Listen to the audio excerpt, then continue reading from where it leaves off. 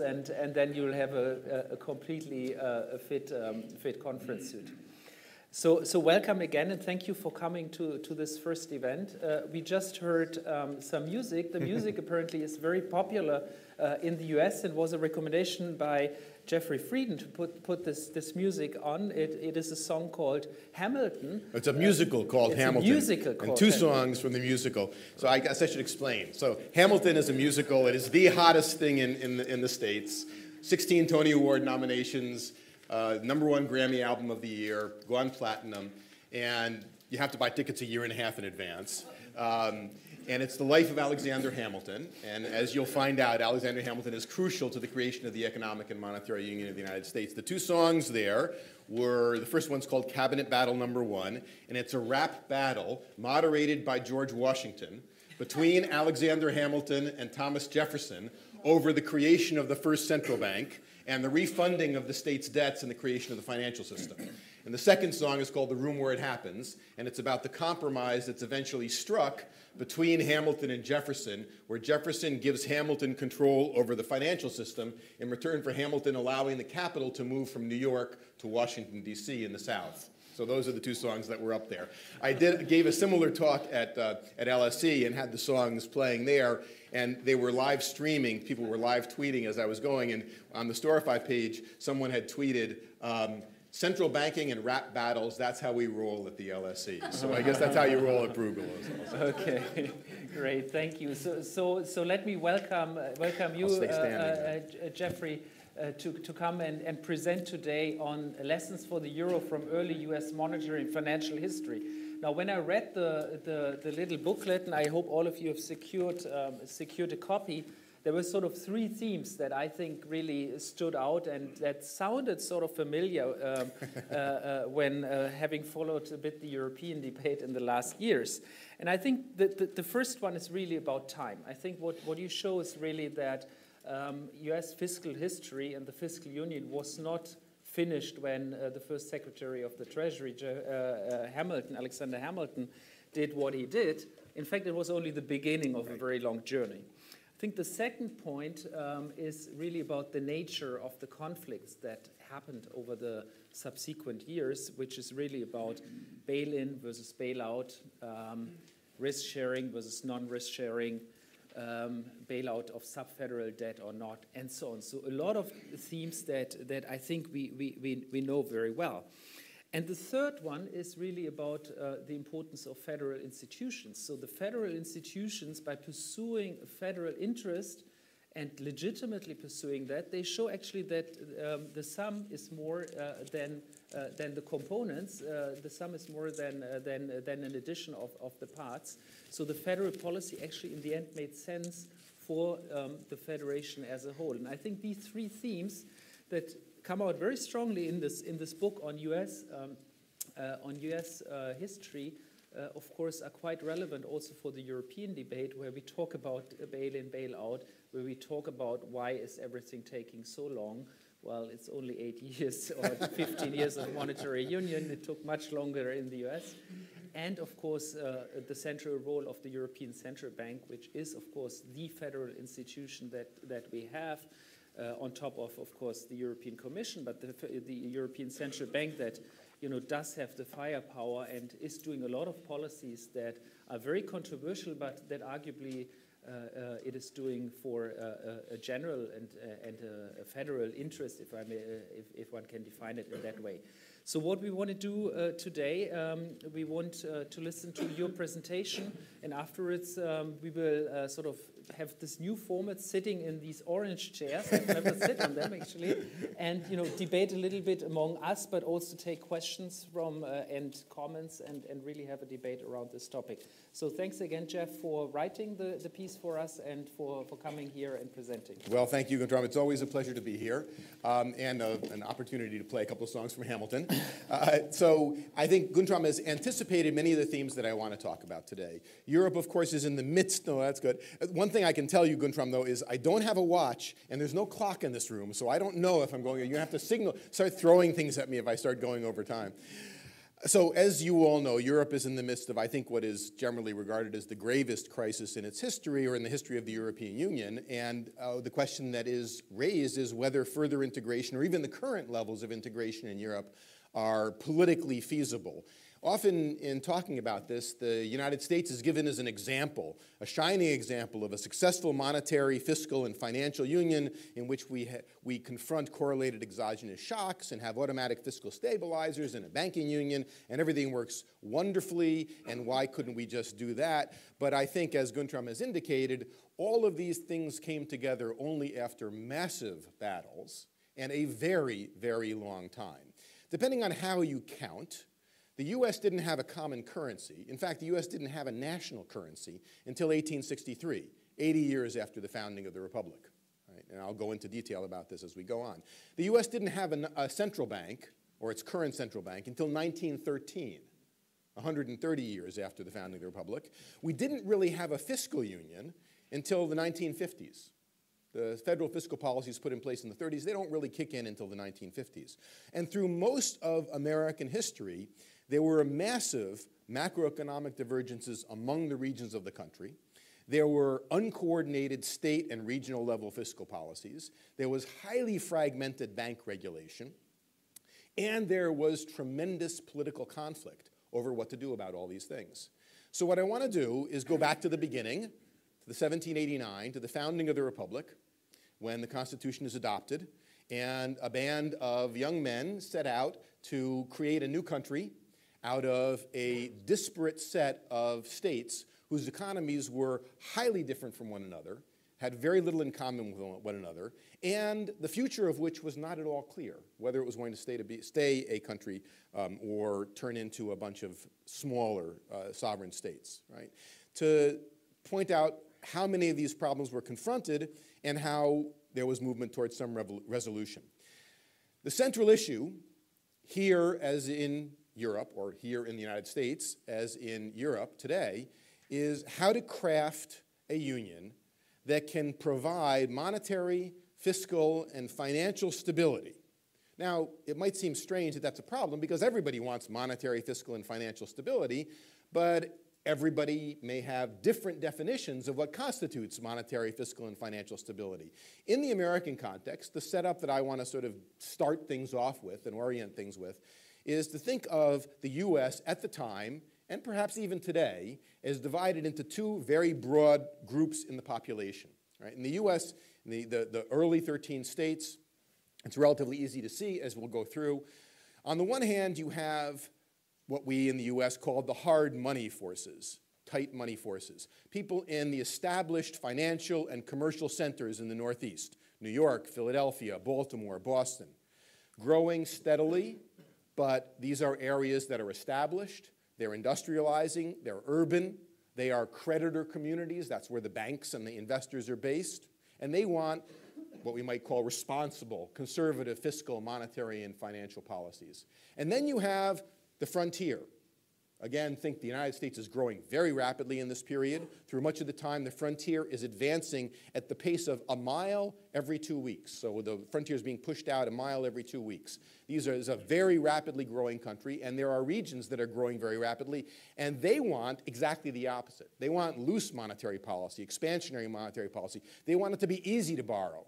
They want the financial and legal system to be favorable to debtors, not to creditors. They want fiscal policy to be extremely expansive because they need the infrastructure, the railroads, the canals, the roads, in order to allow the frontier to expand. So in a sense, what you've got is a country divided between those that want more, if you will, responsible or conservative monetary, fiscal, and financial policies on the one hand, and those that want looser, more expansionary monetary, fiscal, and financial policies on the other. The Northeast against the frontier. Right? Now, there are obvious parallels with every country today, including Europe. Mark Twain is said to have said, he's said to have said many things, but among them, he's said to have said, history does not repeat itself, but it does rhyme. And so in the spirit of the Hamilton songs, I'm going to look for some of the rhymes today. So where do we start? We start with the United States in the midst of a war against Britain. Now, any Americans in the audience will know the expression worthless as a continental. The continental was the currency emitted by the Continental Congress, which was the legislature of the 13 colonies during the Revolution. And it was used to pay the Continental Congress soldiers and suppliers and to pay off its debts. And the term worthless as a continental came into being because the war was financed almost entirely by printing as many continentals as the printing, high-tech lectern here, as the printing presses could manage. So this shows the course. You're going to get a better one, I know. This shows the course of the continental. So this is the green line here is the specie value, that is the value of the continental currency in gold, and the blue line is the face value. It looks pretty good until you realize that this specie value is 10 times this, right? So when they cross, that means the continental is actually, one continental dollar is worth 10 cents in specie, that is in gold or silver. And by 1780 or so, one continental dollar is worth about a penny. Right? So this is where the term worthless as a continental comes from. So the first problem that Hamilton faced was how to establish a monetary system that functioned. During this period, by the way, continental currencies were essentially irrelevant. The money that circulated was foreign currencies, pounds sterling, Spanish trade dollars, sometimes called pieces of 8. They were silver dollars that could be divided into 8 parts, which is why Americans talk about 2 bits being a quarter of a dollar. So there effectively was no national currency. Hamilton realized that having a national currency was essential, and he also realized that having a central bank was important to having a national currency. So this is Hamilton on one of the 3 major tracts that he wrote. Alexander Hamilton, as I was saying to Michelle before, was my hero. I grew up in New York. He's from New York. He went to Columbia University when it was called King's College. I went to Columbia University. He's the founder of the country's financial system. And he started with 3 crucial tracts. The first called the Report on the Public Credit, second the Report on the National Bank, and the third Report on Manufacturers. This is him from the Report on Manufacturers talking about central banking. He wrote famously in a letter to Robert Morris that a central bank is essential to the creation of a national currency, and a national currency is essential to the creation of a nation. So Hamilton believed firmly that the country needed a central bank, and after a great deal of conflict, mostly conflict against Thomas Jefferson, as in the song that was played, he won, and the Congress created the first Bank of the United States in 1791. This is its building. It's in Philadelphia. The building's still standing. The Bank of the United States was a modern central bank in most senses. It was a bank patterned on the Bank of England, although it actually had greater powers than the Bank of England. It included note issue. It had incipient regulatory control. It acted as a lender of last resort in the Panic of 1792. It implemented monetary policy. Now, there are lots of complex details as to how it carried out monetary policy in this period, and I can go into them if people are interested. But the basic point is that it was a modern central bank that controlled, in one way or another, the country's monetary and financial position, and also had influence over the fiscal policies of the states. Right? It, for example, could keep banks in the various states from issuing too much currency, too many banknotes, by requiring them to be turned in for specie. So the bank had a variety of ways. I don't want to go into too much detail because I want to try to keep the talk as short as possible. But the bank had a variety of ways of keeping growth of the money supply relatively constrained. This is a national banknote issued by the first Bank of the United States. It's for $10. Now, $10 is $250 in today's money, or perhaps more meaningfully, $10 in 1798 was about a month's salary for the average worker. So these notes were used in the interbank market. Right? So the way the first bank operated was by controlling the interbank market and therefore controlling the ability of banks to create money. It made it extremely controversial because what the first bank did was prohibit or limit the ability of banks on the periphery in the rapidly growing areas to extend loans. Right? So Hamilton's first bank turned out to be relatively controversial inasmuch as it was restricting the ability of the rapidly growing areas to borrow as much as they wanted to. Okay? So that's on the monetary side. After dealing with monetary issues, Hamilton turned to fiscal issues. The fiscal problem that Hamilton faced was that the United States was completely unreliable as a creditor. It had no creditworthiness whatsoever. The reason it had no creditworthiness whatsoever is that its constituent states, that is the states that made up the United States, were in default on virtually all of their obligations. I let you read all this as we go along. I don't want to read it to you. Right? So what Hamilton realized was that for the U.S. to be a functioning fiscal, financial, and monetary union, the federal authorities had to be creditworthy. It was not enough for one state to be able to borrow. New York could borrow. New York had paid its debts. New York was creditworthy. But the federal authorities, the central authorities, had to be credible. The federal authorities had to be able to access European financial markets, to borrow from European investors or American domestic investors, and they couldn't. What he proposed was highly controversial again. The states, most of the states were in default. They owed hundreds of millions of dollars, which today would be hundreds of billions of dollars, to a variety of creditors. And they hadn't paid in 10 years, in some cases. Hamilton proposed that the federal government would take over all of these states' debts and start paying them off. Now, this is, again, an extraordinarily controversial scheme, because what it meant was that the taxpayers, the federal taxpayers, were going to be asked to pay off the debts of states that had incurred those debts and that were not paying them. So people from New York, who had been paying their debts, were going to be asked to pay off the debts of Virginia, which was not paying its debts. This was called assumption in the American context because it involved the federal government assuming the debts of the several states. And Hamilton restructured these debts. You can see that around here the debts are worth about 20 cents on the dollar. And as the restructuring grows, it's very, very complicated. Hamilton was a financial genius. He imposed substantial haircuts on the creditors, but he restructured the debts in such a way that within a year, the country's creditworthiness had been restored. And the U.S. returns to the international capital markets, right, with going from about 40 cents on the dollar to about 90 cents on the dollar, returns to the capital markets by 1792, and the federal government is now regarded as creditworthy. So, Hamilton solves the problems, but not so fast. Hamilton is only one of many figures, and Hamilton's supporters in the major commercial and financial centers gradually lose strength to the growing periphery. And in 1811, the periphery revolts and closes down the central bank. The central bank is what had operated monetary, financial, and fiscal policy. In the absence of the central bank, the country no longer has a national currency, has no control over note issue, and has no fiscal agent that is reliably looked upon in international capital markets.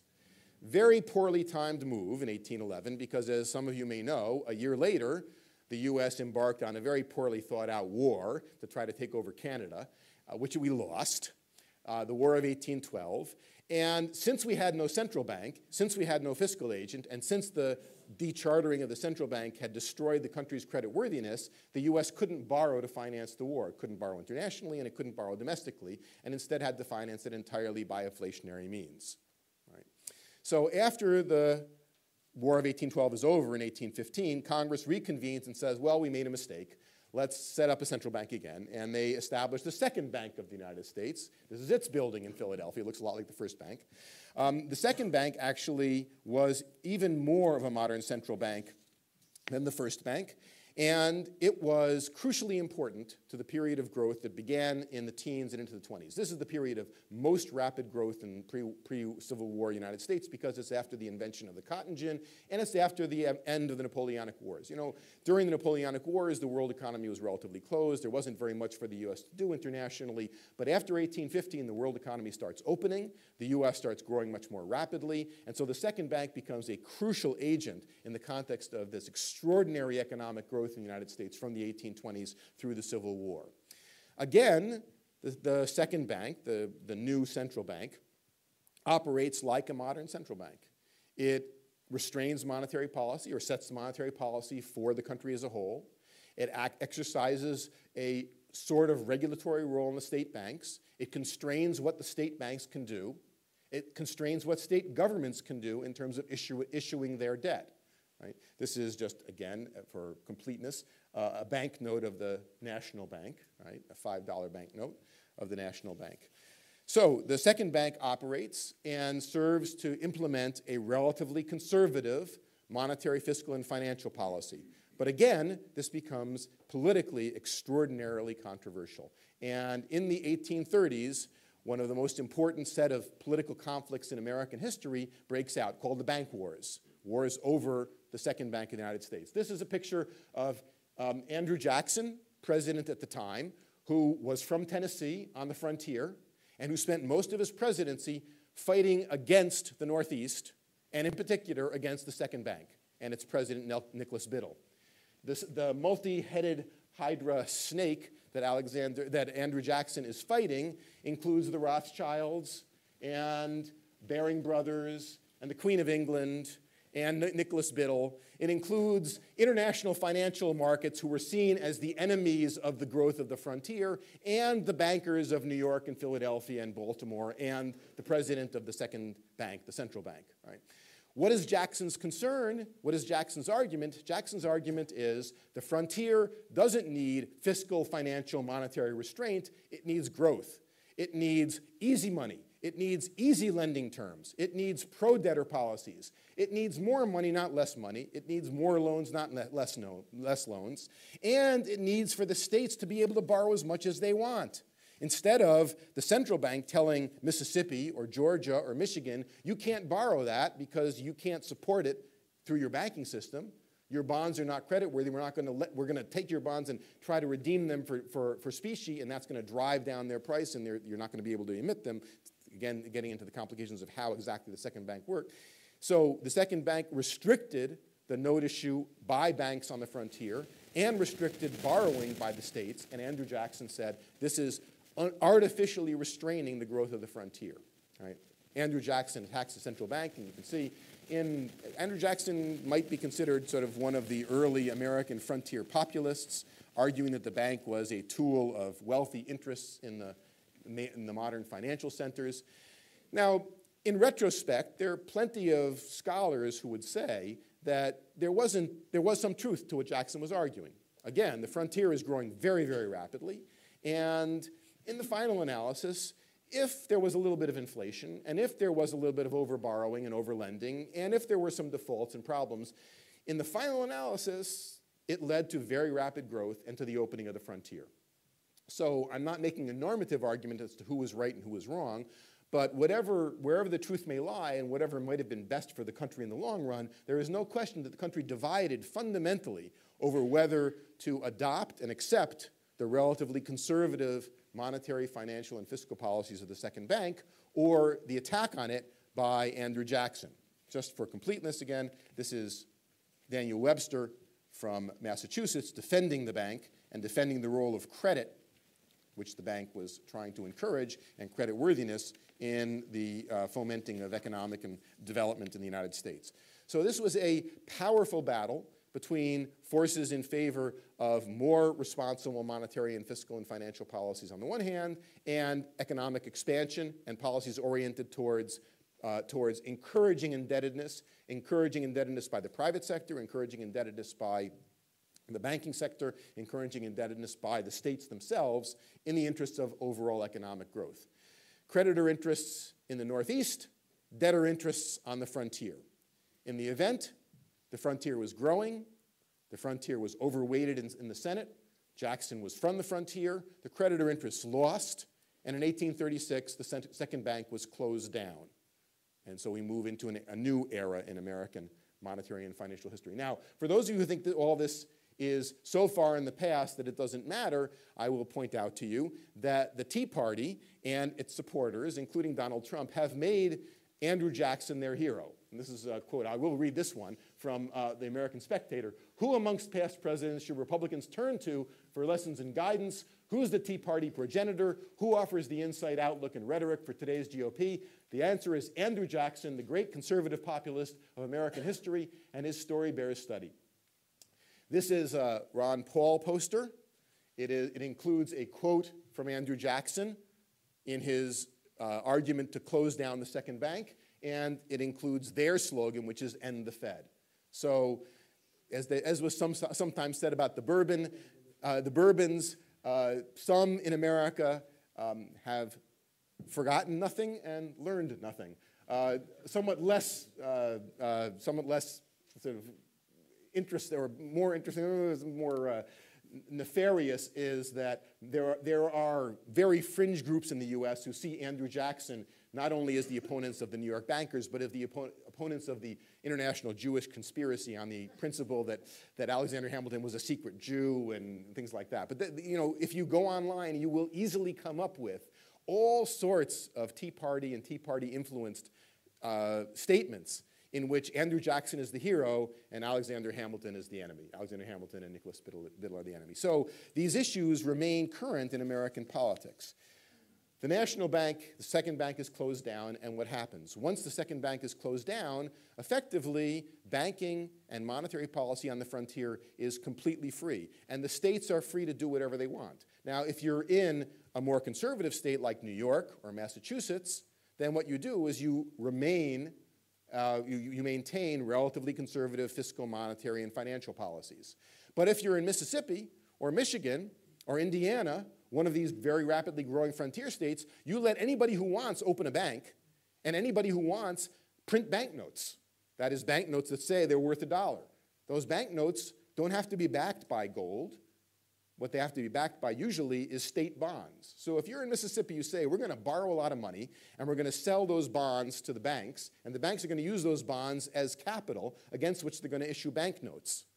Now, the bonds may not get paid off, which means that maybe the banknotes are not going to get paid off, which means that those banknotes may not be worth $1 on $1. But in any event, what happens here, as soon as the second bank is closed down, is there is, as you can see, a more than quadrupling in bank lending and more than doubling in the number of banks established. This is a period that's called free banking in the United States, where individual states can do whatever they want with their banking systems, and many of them, especially in the rapidly growing frontier, take advantage to engage in a very, very rapid expansion of both of banking and of monetary issue by the banks and of lending, right?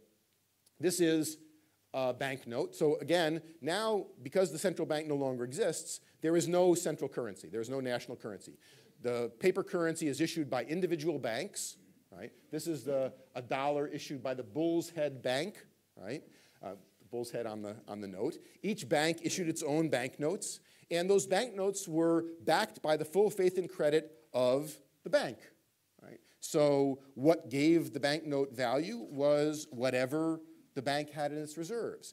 Very quickly, people came to realize that banks in Mississippi probably didn't have the reserves necessary to back up all the banknotes they'd issued. So if a bank in Mississippi had issued $20 million worth of banknotes, they might only have $500,000 in reserves, which is nowhere near enough to support all the banknotes that have been issued. So people started saying, well, a banknote, $1 from Mississippi is not worth the same thing as $1 from New York. $1 from Indiana is not worth the same thing as $1 from Pennsylvania, because the banks in Indiana and Michigan and Mississippi have very weak reserves, and they're not being regulated by their states, and we don't trust them. So a new thing erupted, or a new publication developed called Banknote Reporters, so that every merchant in the country, every week, would get a banknote reporter, look like this or like this, and those banknote reporters would tell merchants, how much various dollars were worth. Now, you can't read this one. This is in detail. This is the listing of various states, and it tells you the discount that was applied to state dollars, right? So I can read it here. So Indiana state dollars, or dollars issued by banks in Indiana, were trading at a 10% discount. That is 90 cents on the dollar. Illinois dollars were trading at a 30% discount, 70 cents on the dollar. Tennessee, 10% on the dollar. Kentucky, 6%. And let's see, Louisiana, 50% discount, so 50 cents on the dollar.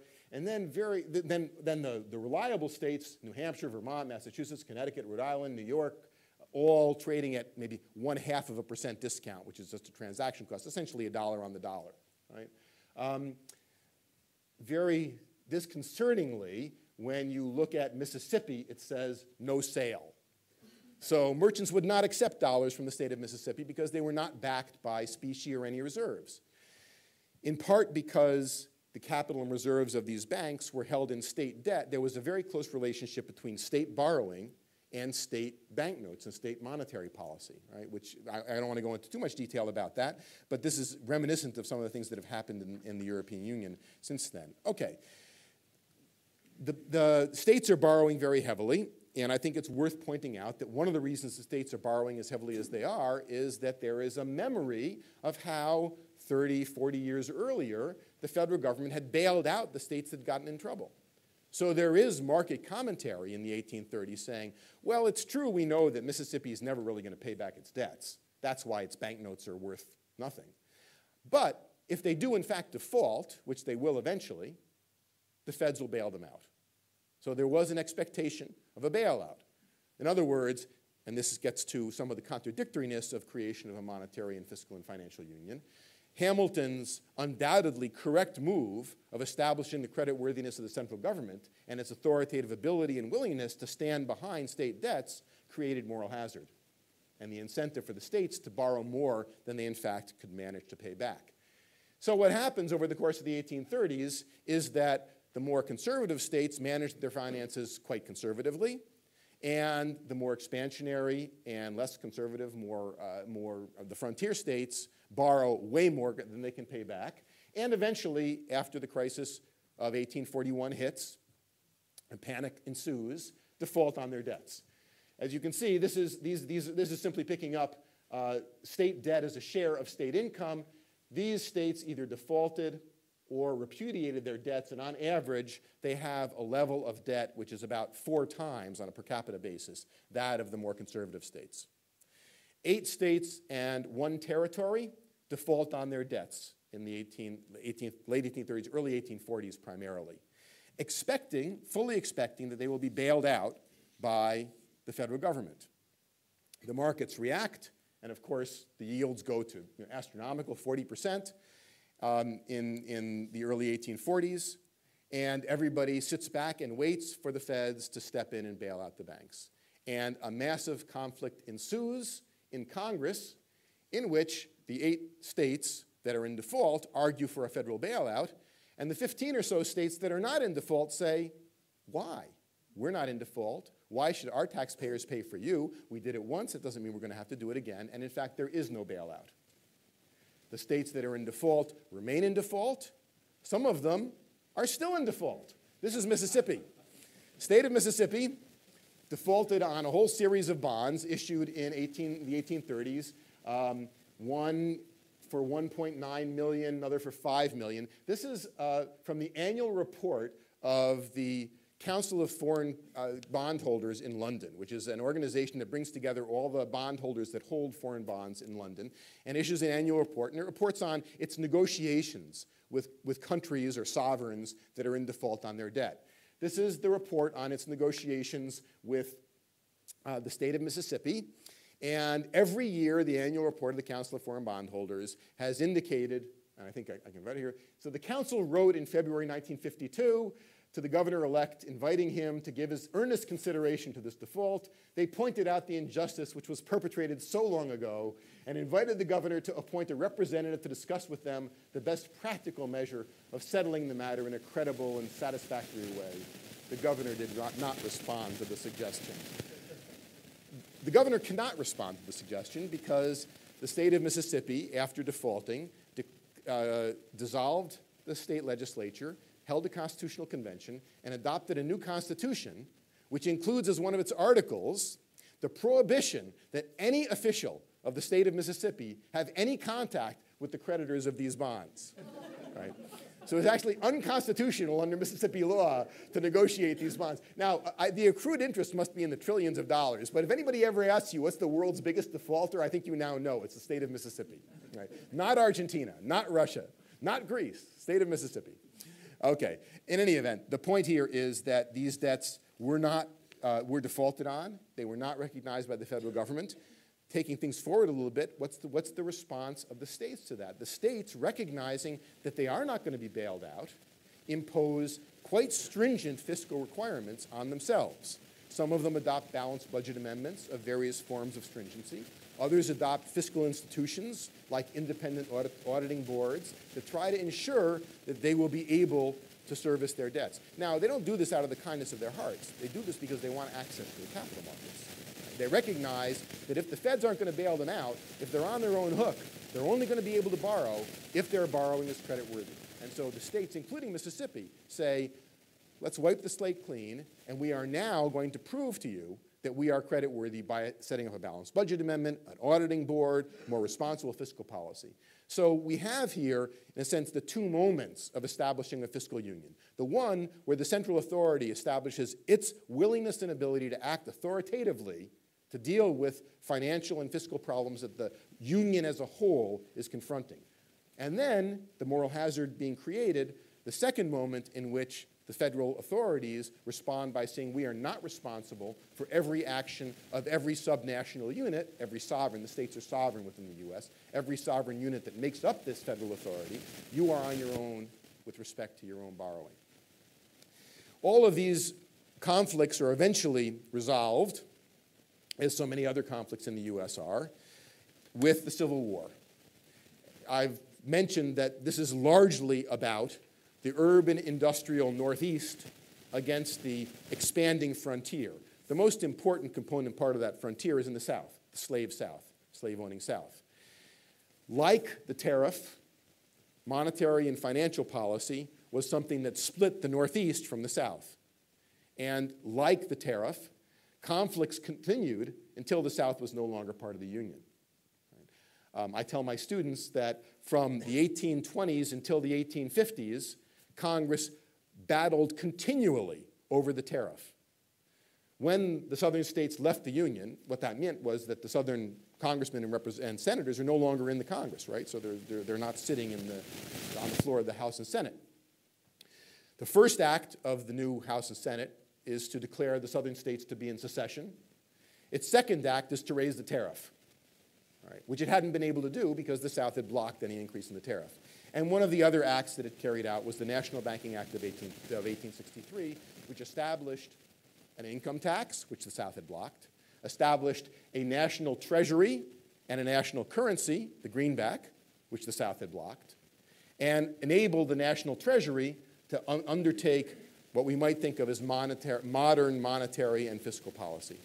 Right? So the modern currency, monetary, financial union of the United States dates to 1863. And it was only possible because the southern states were no longer in the mix, no longer able to affect policymaking. Right? So that's where the story ends to a certain extent. I could carry it forward to 1913 because it's not till 1913 that we get a central bank, and it's not till the 1930s, 40s, 50s that we get fiscal stabilizers. But let me stop with the American examples and try to draw out some of the lessons for Europe and more broadly. The first lesson, I think, is a very simple one. It's one that, to paraphrase Abraham Lincoln, it is that in monetary, fiscal, financial policy, as in economic policy almost always, you can't satisfy all of the people all of the time. There are always going to be different definitions of what the appropriate monetary and financial policies are. There are always going to be conflicts of interest over monetary policy. Monetary policy is not, despite what some think, a purely technical issue. There is no way of making monetary policy apolitical. I don't want to offend anyone, but I know that there are people who believe that it is possible to take monetary policy out of the realm of politics. It is not possible. Monetary policy is made by institutions created by politicians and will always be responsive in one way or another to the political realities of the society it faces. This is just as true today as it was in the early 19th century. So monetary policy is political, and I think it behooves us to think about the kinds of interests that are at stake in the making of monetary policy, and what kinds of political pressures monetary policymakers face as they think about this. On fiscal and financial policy, again, policy towards debt and adjustment is highly political. We talk often about the asymmetry of the adjustment burden. We talk about, in the context of a debt crisis, whether it's the debt crisis of the US states or the debt crisis of Argentina or the debt crisis of Puerto Rico today or the debt crisis in the Eurozone today, we talk about how the burden of adjustment will be distributed, That is the fundamental political issue that faces all countries or unions in which debts have become unsustainable. Will it be creditors that take the hit? Will it be debtors that take the hit? Within creditor countries, who is going to bear the burden of adjustment? So both monetary and fiscal and financial policy are highly political. I don't want to belabor the historical analogies because I think it's clear that in the US, in the EU, there are certainly divergences over the desirable monetary and fiscal and financial policies. And the same is true over adjustment policy as well. But I do want to try to make two broader related points. The first is that designing monetary policy for a disparate union, like the United States or the Eurozone, will always be political. There is unlikely to be one optimal policy for any seriously large economic union. And no amount of rule writing is going to change that. You can't write rules that are going to eliminate the politicization or the political controversies over monetary policy. The challenge for observers, I think, is to understand what the pressures are on these monetary authorities and how they respond to those pressures. The second broader point is that debt is always political, and recovery from a debt crisis is especially so. There will always be conflicts between debtors and creditors. There will always be conflicts within debtor countries and within creditor countries. The final point that I want to make has to do with the creation of a union itself, because it implicates a very complex issue that the founders, the American founders, faced, and that I think you and the European Union face. The balance between central and decentralized authority and responsibility for financial and fiscal policy in particular. Let me point out, if I've tried to illustrate, that the US did two things over the course of a 50 or 60-year period. First, it established the credibility of its central authorities with a comprehensive debt restructuring. So it established that it had a federal government capable of carrying out an authoritative restructuring of its finances. That was the first thing. That first thing was crucially important to the US, but it also created moral hazard. So the second thing the US did 50 years later was that it tamped down that moral hazard by not bailing out the states that had gotten themselves into difficulty. And I think this highlights a central problem or trade-off in any kind of federal union. I use the word federal advisedly, any kind of union at all, right? That is anything that brings together a group of states to do something collectively. Because in any kind of union of that type, it's crucial for the central authorities to establish their willingness and ability to resolve problems that national governments can't resolve on their own. Otherwise, why would you have a union, right?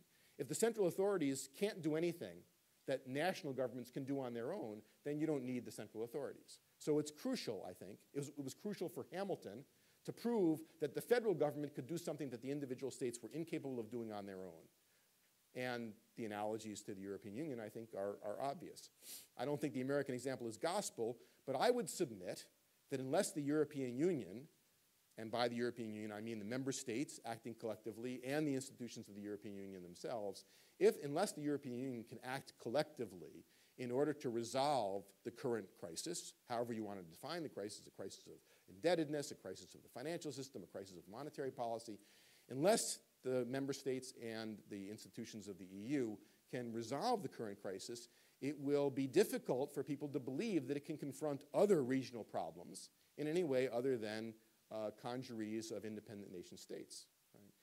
However, if it does effectively respond to the crisis at a central level, it will create moral hazard, and then we'll have to deal with that moral hazard. Right? So, conclusions from the American experience, very simply, crafting a union is a long, hard road.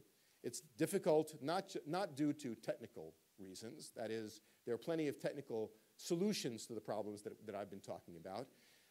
The real problem, the real core of the difficulties that the American Union faced, and I think that the European Union faces, are the need to find a politically sustainable compromise between the legitimate concerns of the subunits, whether they're states or nation states, and the broader entity, the federal union in the case of the United States, the European Union in the case of the European Union.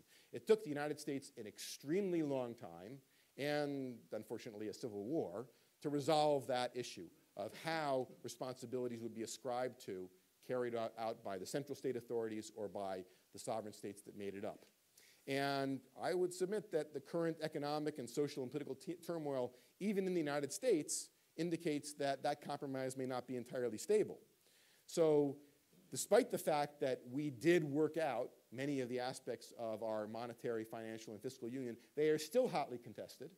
It's taken us 200 years to get to where we are today. And so I think it's no surprise that for the European Union and the Eurozone, the concluding chapter of this story is nowhere close to being written. So let me stop there, and we can go on to.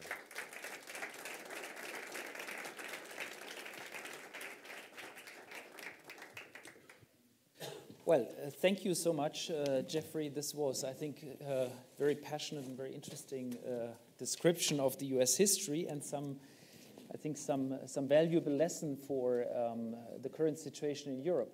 Now, I think before I open the floor, let me sort of quiz you on one or two points. I mean, I think the first point I really found quite interesting was the remark right at the end where you said, well, perhaps the issues are still not fully settled in the US. So the debate continues. Yes. Coming from a federal country, namely Germany, I can assure you that in Germany there's a constant debate about fiscal federalism and how to reassign resources from the federal to the local level. So are you basically saying these political conflicts, I mean, they are there anyway, and they will continue to be there, including in the US? Absolutely. I mean, I think that's what I meant when I said, you know, as a sort of throwaway line, that you can't satisfy all the people all the time. No one monetary policy is going to be good for everyone. I mean, think of what's happening in the U.S. today, and I think we have fairly similar concerns expressed in Europe. But the American setting is one where we have extremely loose monetary policy, as you know, effectively zero interest rates. Now, as I think I was saying to you or some others earlier, I give public talks to a variety of groups in the U.S. about what's going on in economic policy. The attendance at those groups is very heavily weighted towards retirees, because who else has time to go to those kinds of talks? And I can tell you that the most common comment, really not comment, but the most common complaint from retirees is, how can they expect us to live with these low interest rates? Because retirees... I can assure you I got that comment also quite a number of times in my home. I've gotten the comment myself in Germany. Because retirees, as savers, depend on the earnings on their retirement savings to be able, in the U.S. especially, because most people are depending on private retirement savings. These are people who have gotten used to earning 7, 8, 9% a year on their savings and are now lucky to earn 1%, if anything. Right? Now, my honest answer would be, well, think of the good of the country. The country needs loose monetary policy. Zero interest rates is good for the country. There are always going to be winners and losers, and guess what? You're the losers. Not a popular answer. I gave it once. It didn't work too well, so I tried not to give it again. But the reality is that any monetary policy that you choose is going to dissatisfy some. Now, right. We have actually, in Europe, of course, a lot of this takes a regional form, where the monetary policy that's appropriate for Spain is not appropriate for Germany. But even within countries, there are differences in appropriateness. The U.S., I mean, an example that's often given in the U.S. is regional, right? Where you might say the oil patch, like this has actually been a very significant issue in the U.S. over the course of the last 30 years. Texas, Oklahoma, and Louisiana, which are big oil states, run counter-cyclically to the country. That is, when oil prices are high, they're booming, and the rest of the country is in recession. And when oil prices are low, they're in recession, and the rest of the country is booming. So what you'd really want is a Texas dollar that could depreciate when the oil price goes down and appreciate when the oil price goes up. But Texas is subjected to the monetary policy of the country. And so the Fed is extremely unpopular in Texas because it's always pursuing the wrong monetary policy. Right. So perhaps the second question, and then let me open. I mean, the second question is really about the growth of the frontier, which I think you very vividly described. You know, the frontier moving 1 mile every 2 weeks, needing lots of funding for infrastructure, needing lots of funding for buildings, for schools, for basically for everything, because it was moving into the prairie basically, so into the wild in many respects. Now, if you take that analogy where I clearly see the need for easy monetary, easy fiscal policies to the European Union. I mean, it's not exactly that we have a frontier that is moving. Now, arguably, there has been a period of catching up growth where, some countries in Southern Europe have used the capital that was inflowing productively and basically advanced the productivity frontier and used that resources. But are we at a state now where you would say, well, we're still gonna have another 20, 30 years of real serious growth, or have we come to a limit where the growth model is actually, even if you had much higher, basically funding, where the growth model has come to an end because we have good infrastructure? You go to Portugal, you go to Spain, you see better airports and better railways than in many parts in northern Europe. Right. Perhaps the obstacles are of a different sort now. Yeah. So is it really a comparison that can be made here? Well, I think there are 2 points to be made. The first is that I think there are still substantial divergences within the European Union. Now, if we're talking about the core of the Eurozone, then it's a little bit different. But if you include, as I think we should, the European Union more generally, think of Central and Eastern Europe. Right. And there I think we have a convergence club, and the issues that are, again, I don't want to overdraw these comparisons, but they're analogous to the issues associated with the frontier. It's quite clear that countries like Poland, to take an example, right, and others in Central and Eastern Europe are going to grow faster. We hope they would grow faster than the core of Europe, and they are growing faster in most instances. That means that both their monetary conditions should be different, and to a large extent that they are different. I mean, there's a reason why Poland didn't join the euro, and there's also a reason why it was probably right for them to depreciate the zloty by 40% and continue growing all through the crisis. Right? So there is a region, or there are regions in the European Union that are still well behind and need to catch up, and that from a normative standpoint would require a very different monetary stance than that of, say, Denmark or Germany or even perhaps of Spain. So that's the first point. The second point is within the core of the Eurozone, and I guess I would include in the core countries like Spain and Italy, not just the northern European countries. The question you ask is really, what are the limits to growth? And what role does monetary policy play in either encouraging or discouraging or having some impact on growth?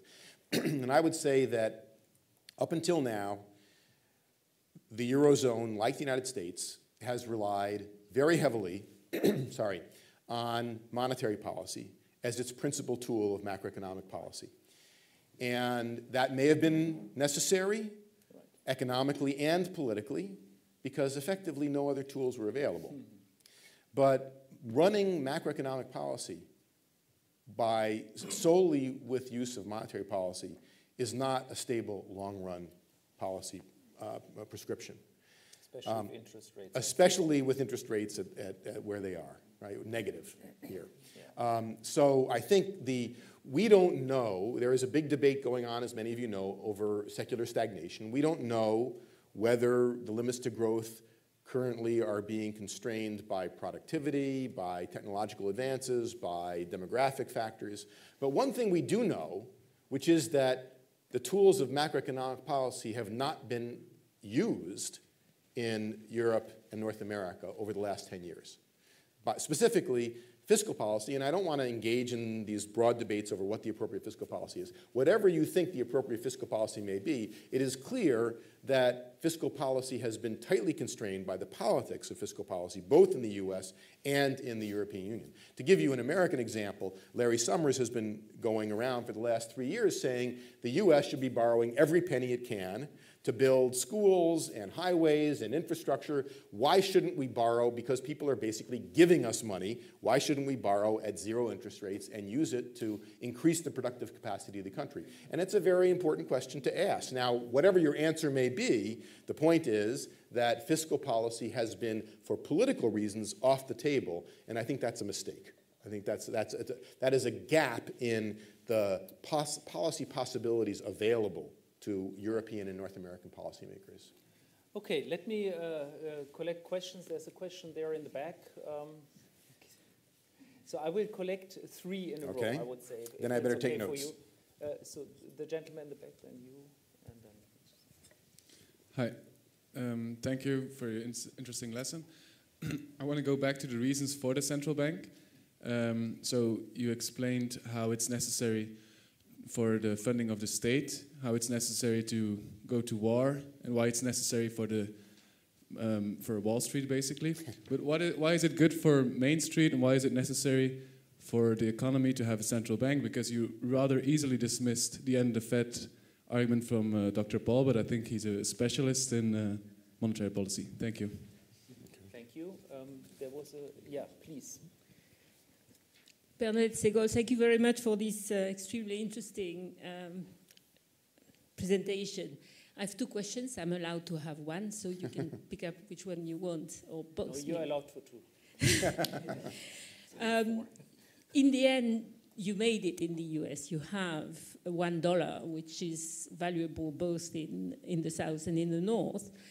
And the question is, if you made it, in your opinion, is it essentially because you had more cultural links between the various states, or is it because of the economic needs that were more convergent? And my second question is that I haven't quite understood. You were speaking of the countries of the Northeast and frontier. What is the frontier? I mean, are they the countries which are not Northeast? I mean, that's more technical. I didn't get it, really. Mississippi or... Yeah. I mean, it can be... I can answer so both. Then Francesco. Well, thank you very much. In your story about the United States, New York versus the Wild West, I mean, the difference was of interest. I mean, different interest. So different basic fundamental reasons to disagree. And from your answer to Guntram's question, I think you tend to have the same interpretation about Europe. It's interest. What is the role of cultural factors, different views about how the economy works? Right. I think that in Europe, I mean, if you look at Germany and Italy, they think that the economy works in a different way. So it's not only interest, I think, and this makes the problem a bit different. I don't know whether easier or more difficult to deal with, but you don't have to look at just interest. I'm not sure that the interest of Germany is to have the policy they have, and I'm not sure that it's the interest of Italy to have the policy they have.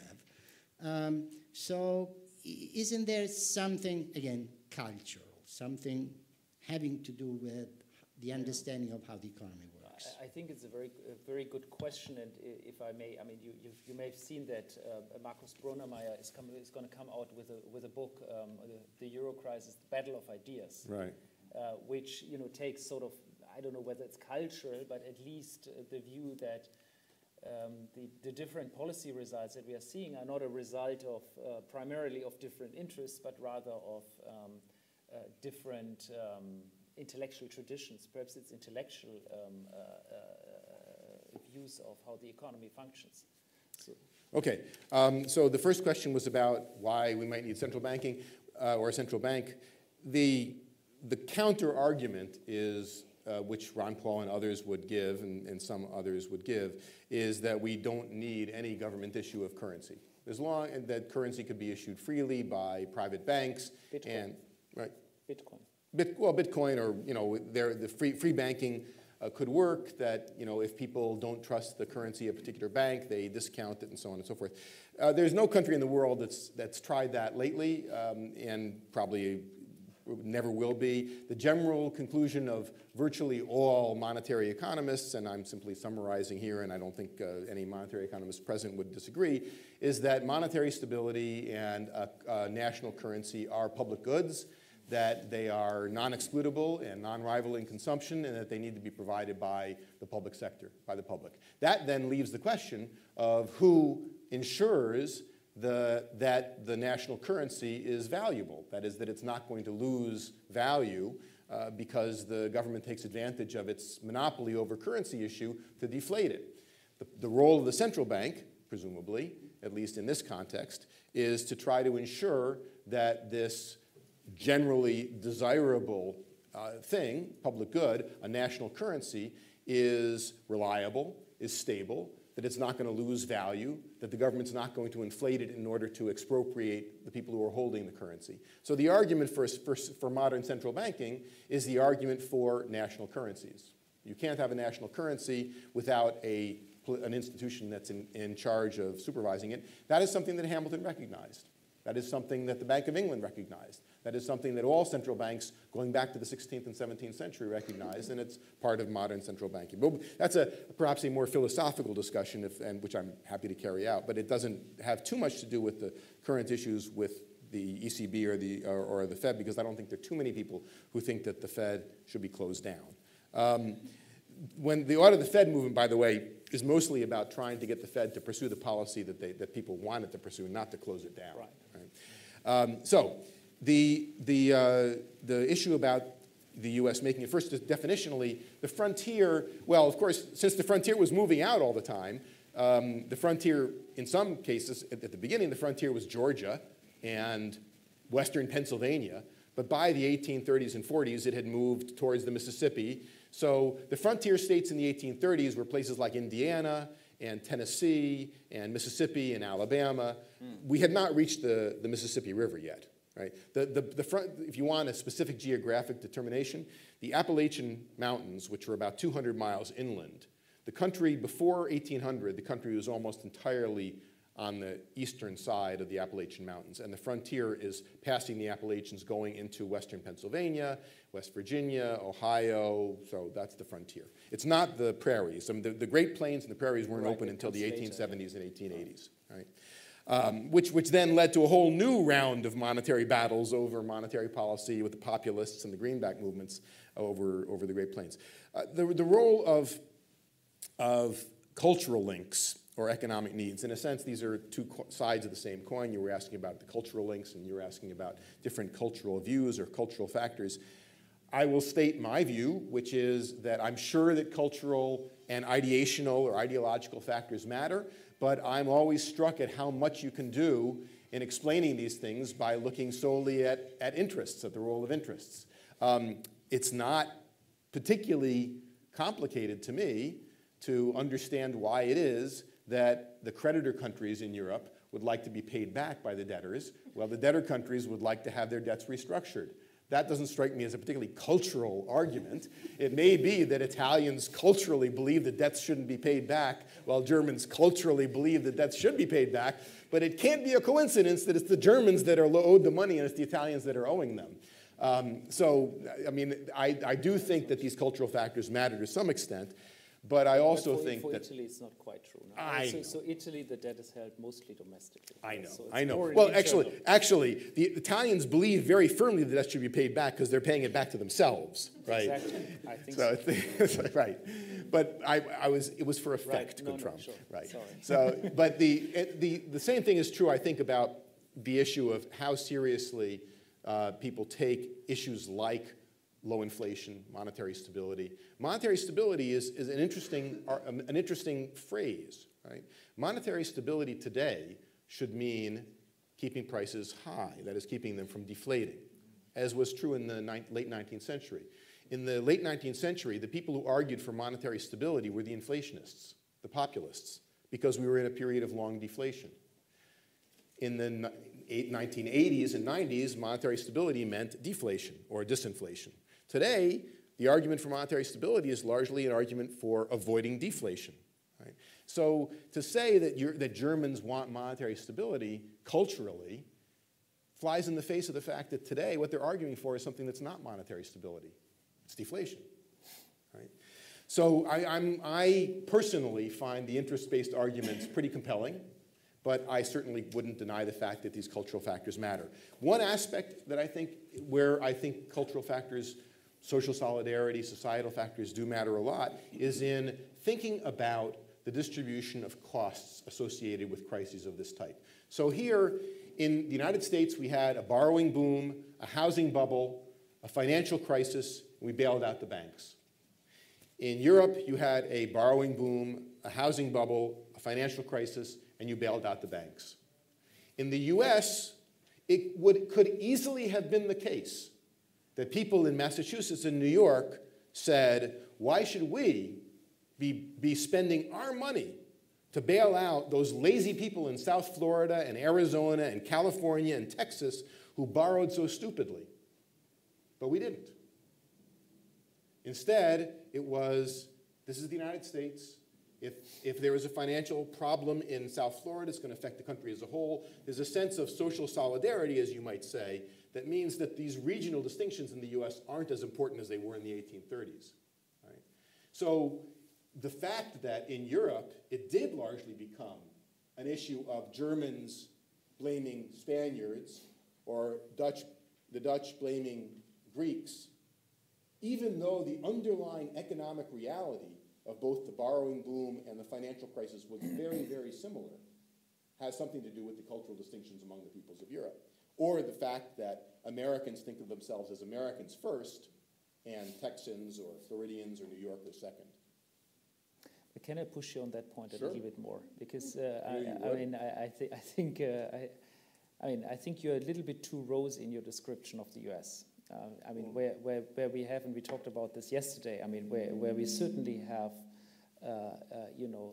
rich people, very rich people, that have not really been affected by this crisis, and that have, felt quite reluctant to actually put in place something that actually helps, is including people from different cultural and ethnic background, minorities, and so on. So perhaps it's less a geographical struggle, but there's a class struggle certainly ongoing. Exactly right. No, you're exactly right. I mean, the corollary to that is that the regional distinctions in the U.S. have faded dramatically, and it's ironic. I mean, we think of the U.S. Americans or scholars typically think of Europe being a class-ridden society or class-ridden societies, and the U.S. not. But the divisions in the U.S. are much more class than they are regional, while in Europe they seem to be much more regional than they are class. Very ironic, because you're absolutely right. Whether it was during the crisis, over the stimulus, today over fiscal and monetary policy, over the current rise of populism of both the left and the right, these are not regional issues. These don't divide New York from Texas. These divide upper middle class, rich, lower middle class, working class. It's really an economic divide in the U.S. today. But that's not very cultural. That's why I was addressing it as being sort of not a cultural issue in the U.S. Sure, totally, I agree. Let me collect a little bit more. So Marek, Maria, Gregory. You and then Gregory. Marek, please. Okay, Marek Dąbrowski. I have two questions. One, whether there were any federal bailouts of states after Hamilton and before 1840. Second, your thesis is that monetary policy has been always politicized. Whether this also relates to the period of gold standard in US, or maybe gold standard decrease a bit level of politicization. Okay, that's an easy one. Could I answer it first, or do you want to? No, let's take four. So the gentleman here in the Maria first, okay, and then. I was wondering if you could say a little bit more about what the second question of Malik was on the political nature of monetary policy. What do you mean by that? Do you mean that monetary policy is just part of broader economic policy and therefore is as political as any other policy decision that we make? Or do you mean that we should go back in the statutes of central banks and change words like independence or take away things, their ability to, how they finance themselves, the financing models, or get rid of all the models that we use in forming this monetary policy? Please, Niels. Thank you, Lars Horgold, formerly with the Commission. Thank you for an excellent talk. Two questions are a little bit related. Optimum currency area, one currency. Is the U.S. an optimum currency area?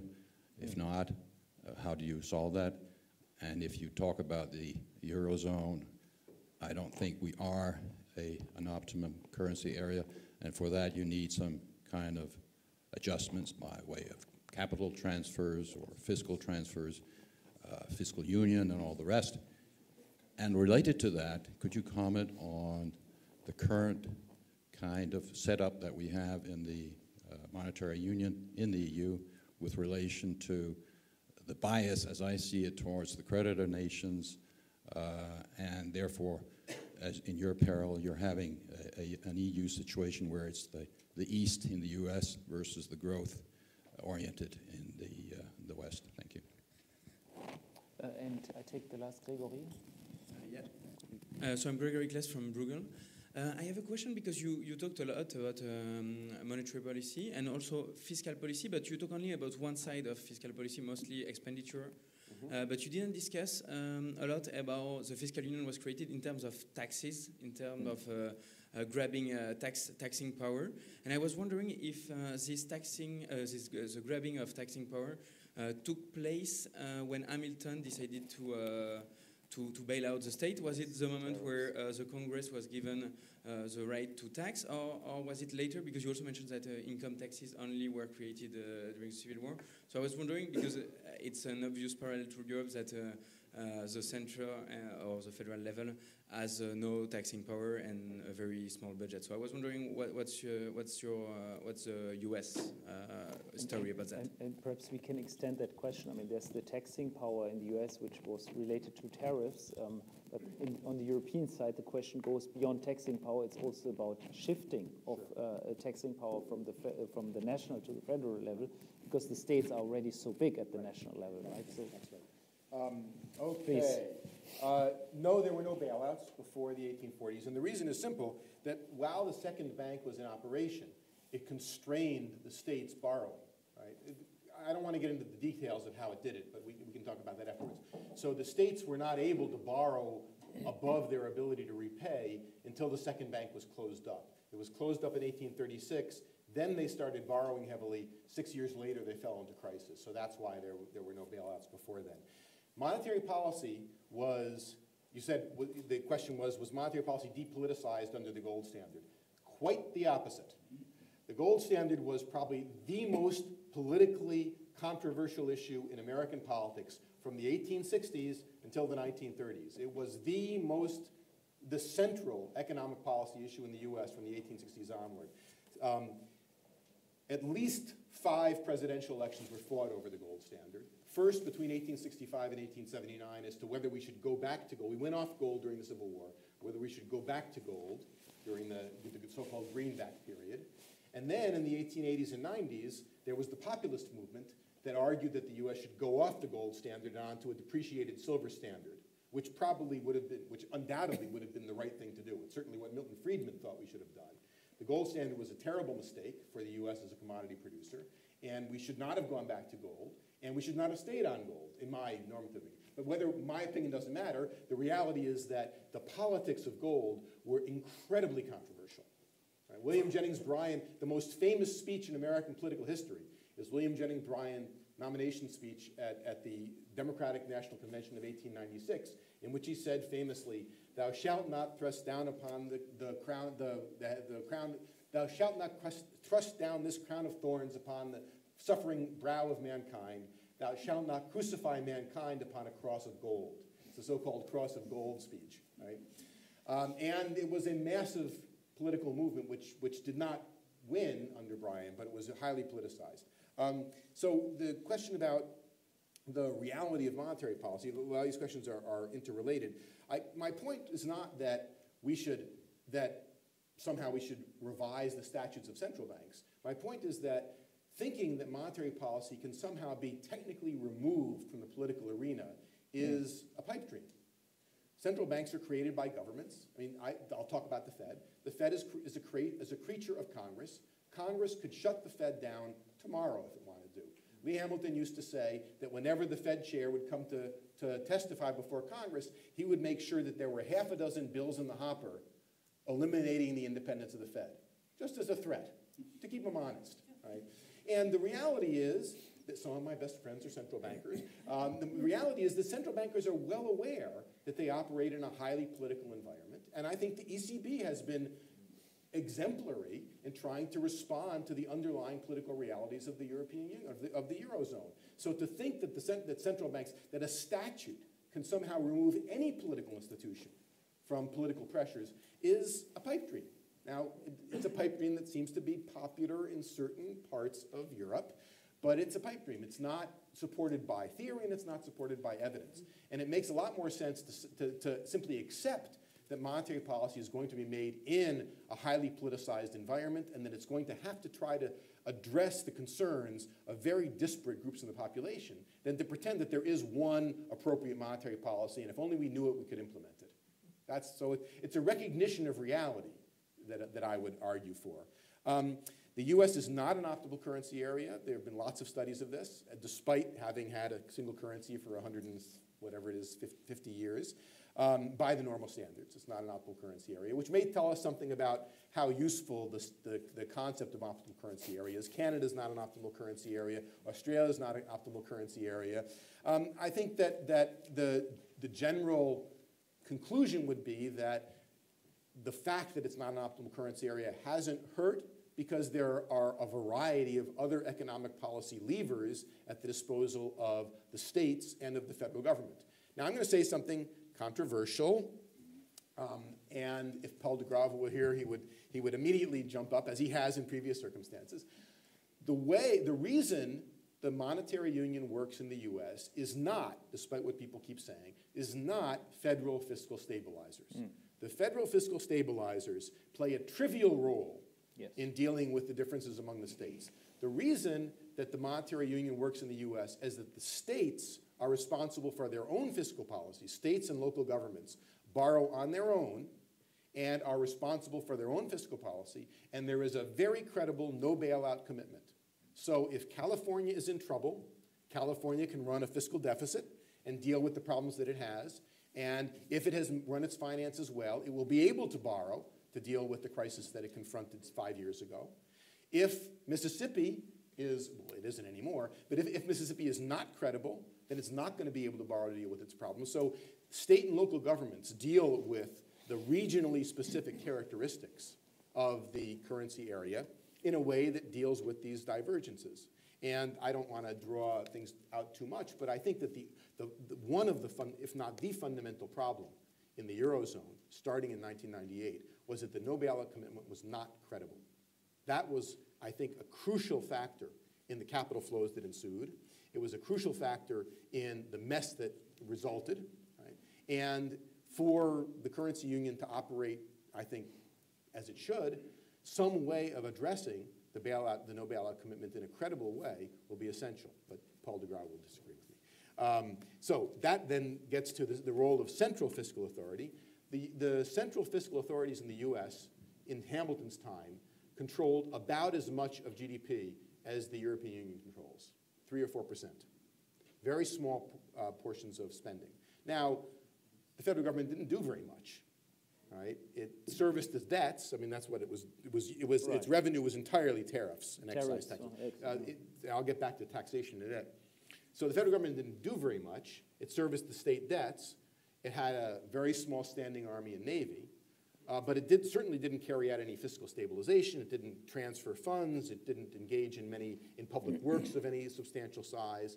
So the federal government didn't do much other than guarantee that whatever debts it issued would be creditworthy, and that was enough. That was enough, because if we went to war, we had to finance it. If we had to finance public works, we could finance them. So even with the very small federal government, the fact that it was creditworthy was central, and that was the point that Hamilton was really getting at. On taxation, we imposed an income tax during the Civil War for the first time, and it was found unconstitutional after the war was over. So we did not get an income tax until 1913, when a constitutional amendment was passed. So the federal government did not have a federal income tax until 1913. The vast majority of taxation in the United States was done at the state and local level until the 1930s.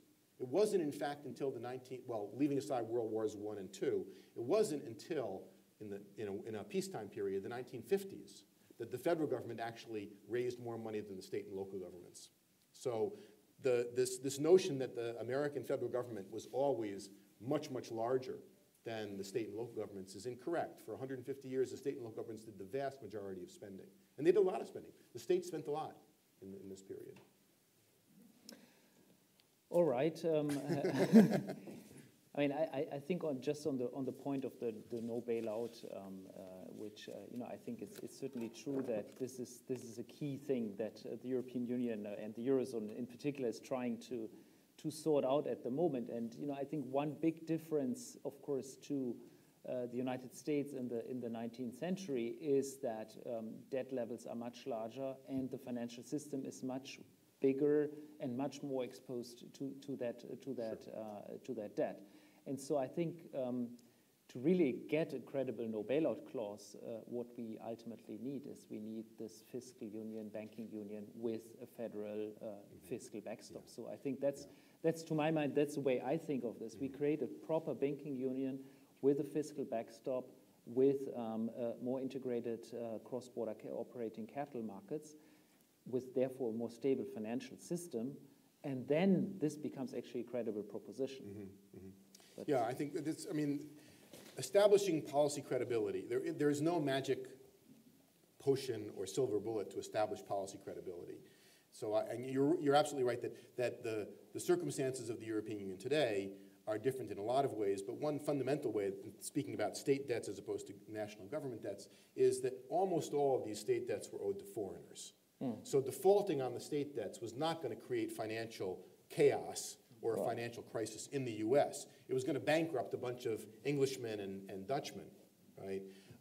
And so that's very important because we have had instances like during the Great Depression where municipal defaults threatened the financial stability of the country as a whole, and that becomes a much more complicated proposition. I mean, if we wanted to do a thought experiment and say, well, what would happen if, in fact, the state of California was so bankrupt that there was rioting in the streets and the National Guard had to be called out? Well, is it really plausible that the federal government wouldn't step in there? No, it's not. So establishing full credibility is never easy, and I understand certainly in an integrated financial system, establishing the credibility of not bailing out large banks or large states is very, very difficult. But I think that some combination of establishing the credibility of the no bailout commitment and banking and fiscal union of some form are crucially important. Right. Okay, I think this brings our session to an end. Thank you so much for all the questions and the comments, and thank you to Jeff for coming.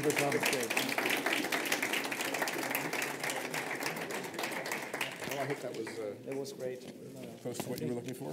Absolutely. Good. I think people loved it. I never.